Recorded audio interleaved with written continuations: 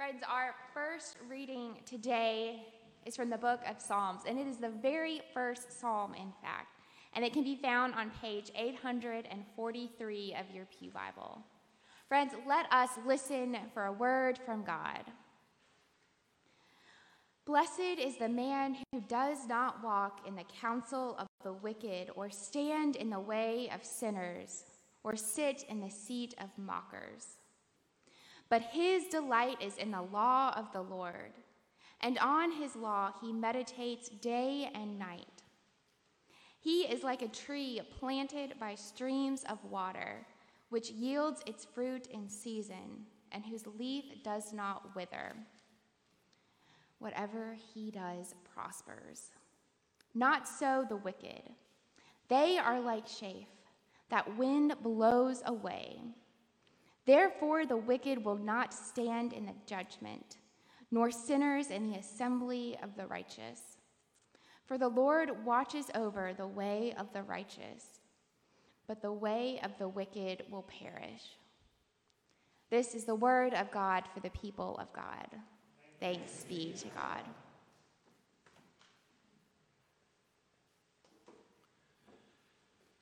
Today we continue our end of summer sermon series that we're calling Back to School. If you've been in church with us the past few weeks, you'll remember that the idea behind this series is that this is the time of year each year when many of our young people are returning to school, and oftentimes when they go back, one of the first things that they need is a little refresher on some of those lessons that may have lapsed over the summer months. The same is true, of course, for each of us.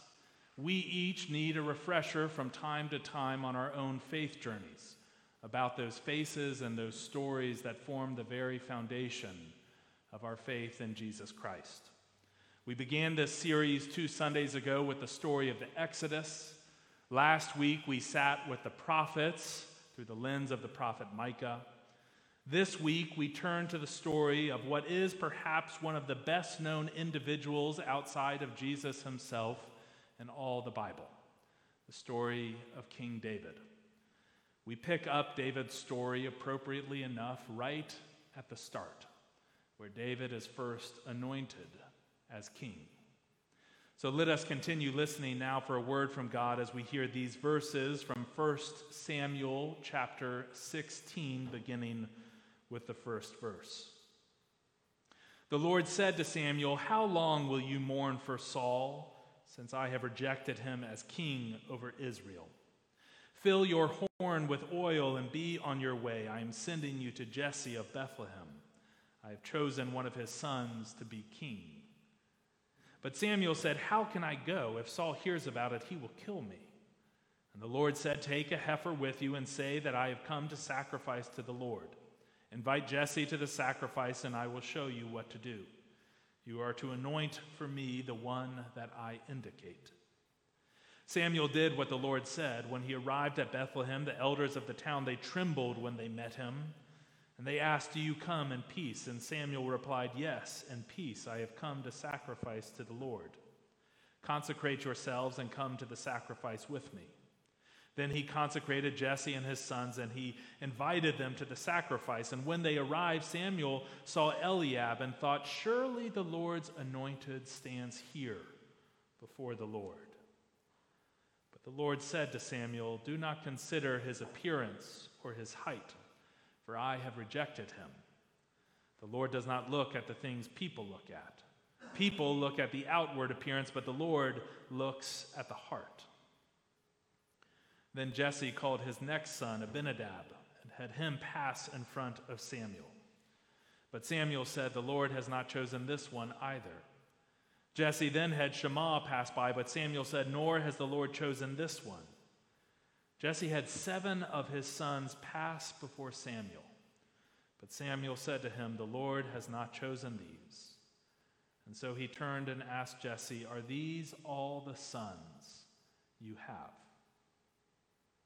"There is still the youngest," Jesse answered. "He is tending the sheep." Samuel said, "Send for him. We will not sit down until he arrives." So Jesse sent for the youngest son and had him brought in. He was glowing with health and had a fine appearance and handsome features. Then the Lord said, "Rise and anoint him. This is the one." So Samuel took the horn of oil and anointed him in the presence of his brothers. And from that day on, the Spirit of the Lord came powerfully upon David. Samuel then went to Ramah. Friends, this too is the word of God for the people of God. Thanks be to God. Will you join me once more in prayer? Let us pray.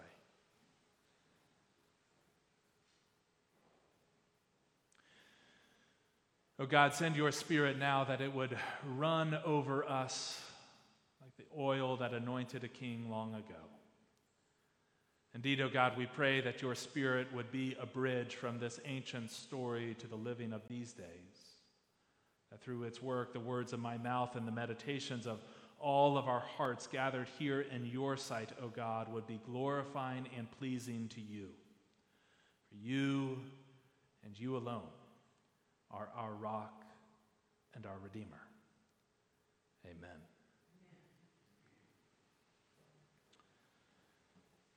So things have been going rather rough for God's people. The initial exultation of the Exodus just 2 Sundays ago quickly gave way to 40 years of mostly despairing in the desert.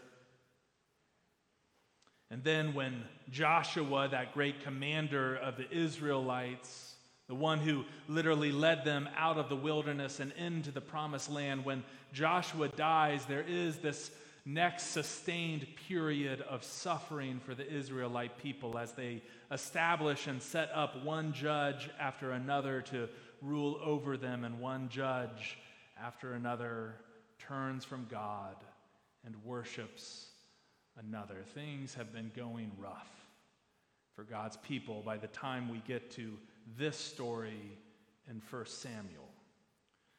The story of 1 Samuel, of course, is the one where the Israelites have a new bright idea that they will establish a monarchy, anoint a king, much like the kings that rule the countries that surround them. And so we meet here in this story the prophet Samuel, as he is on his way to anoint a new king, the one who will replace the first, Saul. A character who, again, had such high hopes at first and yet turned from God like all the ones before him. Here is Samuel walking down a dusty path on a mission from God. He's been sent to Jesse, the Bethlehemite, a man who has a home that is full of boys. He arrives and explains what he is there for, and Jesse begins parading them out one after another. First, there's Eliab. He's the oldest, the most handsome, a rugged-looking figure, a king-looking figure, if ever there was one. But Samuel says, no, this is not what God is looking for. And so out comes the next, Abinadab. He's smart, straight A's, a smooth operator. Surely this is who God will anoint. But again, God says, no, this is not who I'm looking for. And then there's Shammah, probably the snobbiest of the bunch, always thinking to himself that I don't belong in a backwater like Bethlehem. But again, no, God says, this is not who I'm looking for. 4 more sons come out, 7 total. And over, no, God says, this is not who I am looking for. In the Bible, there are these moments where in retrospect we can look back and see that the entire rest of the story seems to hang on that moment. One of those moments is right here in this reading today, and it comes in the form of a question. All 7 of the sons have now been paraded before Samuel, and still there is no new king. And Samuel turns and asks Jesse, are all your sons here? Our combined Sunday school class has been studying a book this summer by the late Eugene Peterson, that's called Leap Over a Wall. It's all about the life and times of King David. Peterson points out in his book that David's story is the most extensively narrated single story in the entire Bible. There are more details about the life of David than there are about Paul or any of the disciples or even Jesus himself, which makes it all the more interesting that the first appearance of David in the biblical narrative is as an unnamed little brother. Jesse, are all your sons here? Well, they're still the youngest, the baby brother, but he's out tending the sheep. Peterson points out in his book that the Hebrew word here for baby brother, it's this word that carries with it heavy connotation of insignificance, of dismissiveness. The word for baby brother here almost would be more accurately translated, well, the runt of the family is still out in the fields. The little brother, certainly not someone qualified for any kind of prestigious work, much less the work of being a king. How interesting, though, that it's in the little brother, it's in the runt of the family that God finally sees what God is looking for. Right? God sees something here that no one else in this story has yet seen. Not Jesse, not the brothers, not Samuel. Only God sees in David what God is looking for. There's this great line that Peterson, who is such a master with words, has in his book. He says, David is the basic biblical rebuke to the minimizing adjective just. I can't tell you how many times each week I hear someone use the word just. They begin sentences like, well, I don't know the Bible like you. Well, I don't think I have the gifts for that exactly. Well, I've just never, been all that great standing up in front of people. Well, I'm just too old. Or I'm too young. Well, we're just a small church. Well, we've just never really done it that way before. Right? Where Jesse and his sons, and Samuel see just a baby brother, God sees something else. And it makes me wonder. It makes me wonder what God sees in all of us that we may struggle to see in ourselves. I have this friend who many years ago graduated from graduate school, got married, and then she and her new husband were trying to figure out what exactly God was calling them to do next in their lives. She was a brand new Christian at the time, had never really stepped foot in church, had never known Christ in a meaningful way in her life. And her husband, too, who had grown up in the church but had been away for a long time, had only recently returned to the faith. And so the two of them decided, this young couple, that what they would do is pray. They'd pray for God's guidance about what God was calling them to next in their life. She wasn't sure, maybe a PhD program, but she wasn't terribly interested in teaching. Maybe her husband was called to start a new business, but that's awfully risky. And so they prayed, and go figure, God answered her prayer. It just wasn't the answer that she was expecting exactly, because what God was calling her to was ministry. For 6 years, she says, for 6 years, I pushed back. Every time God made clear to her that ministry is where God was calling her, she would politely reply saying, God, listen, people like me, they don't go into ministry. Right? God, listen, people who didn't grow up going to church, they don't become pastors. God, right? People who have parents who have drug and alcohol problems, right? They can't possibly qualify to be ministers. God, listen, I drank in high school. I had sex before I was married, and frankly, I didn't much regret it. You can't possibly mean that you're going to call me to be a pastor. Come on, God. Where I grew up, if I had walked through the doors of a church, you certainly would not see someone like me, a woman, in the pulpit. Women they can't be in ministry. For 6 years, it went on like this.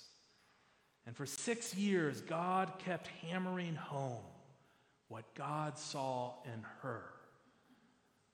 Until one day, she finally saw the same thing in herself. You see, I think the story of David is so important for us to go back to school on.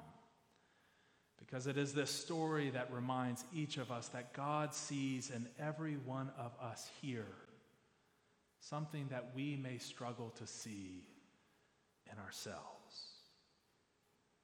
Well, God, I'm just a teacher. No, you're a crafter of minds. You're a shaper of souls. Well, God, I'm just a waitress. I'm just a line cook. I'm just a chef. No, you are someone who is invited every day to embody what Christian hospitality looks like. You are the one who is uniquely positioned to put in front of someone on what may be the worst or best day of their life, a hot cup of soup. Well, God, I'm just a lawyer, I'm just an accountant, I'm just a businesswoman, on and on. No, you are one who is uniquely gifted and called to do kingdom work, building up the love of Christ and the place where you have been placed. My personal favorite, well, God, I'm just a lay person. I'm just a warm body in the pews. Peterson shares this story in his book about how he was once invited to a dinner party where the host asked everyone who was there that night to go around the table and to share about a person who made a difference in their life, someone who, with their words and actions, shaped their life in a spiritually formative way. And they went around and did this exercise, and it was only later that Peterson realized, thinking back on it, that not a single person mentioned a pastor or a religious professional. Every story that was shared was the story of a Sunday school teacher, of a youth advisor, of someone who sat next to or in the vicinity of their family in church every Sunday for years. I think of the story of a man who I knew for most of my life simply as Mr. Ed. His name is really Ed Gray, but Ed was not a Sunday school teacher, not a youth advisor for me. He was just a face in the pews that happened to sit near where my family normally sat every Sunday morning. And Mr. Ed was always curious about what was happening in my life. Alan, can I take you out to lunch? Alan, I'd love to know what that new job is teaching you. Right? He didn't teach me anything about the Bible, but he embodied for me some truth. God's love is one that is part of a community far bigger than my own family. Well, I'm just a lay person. No, you are a minister of God's love. Now, there's a warning in here too, isn't there? Because if it's true that God sees in each and every one of us things that we may struggle to see in ourselves, then that means we need to be careful about how we see other people too. If we too easily look on another's face and see them only as our enemy, or see them only as someone who is insignificant, someone who we can easily pass over and not have to bother with, then we would do well to remember that the God who we serve and worship in this place is a God who once answered a shepherd boy who said, well, listen, I'm just the little brother, by saying no. No, you are a king.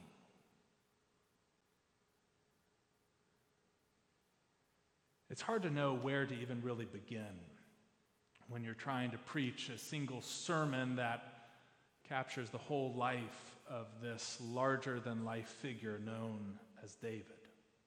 There's so much that follows this introduction here in 1 Samuel. There's Goliath and the Philistines, there's the tabernacle, there's David singing and dancing and writing poems and hymns. David has many of the Psalms attributed to his name, of course. Now, he was, too, a deeply flawed person, one who would go on to make grave mistakes. But both then and now, David is revered as being a good king.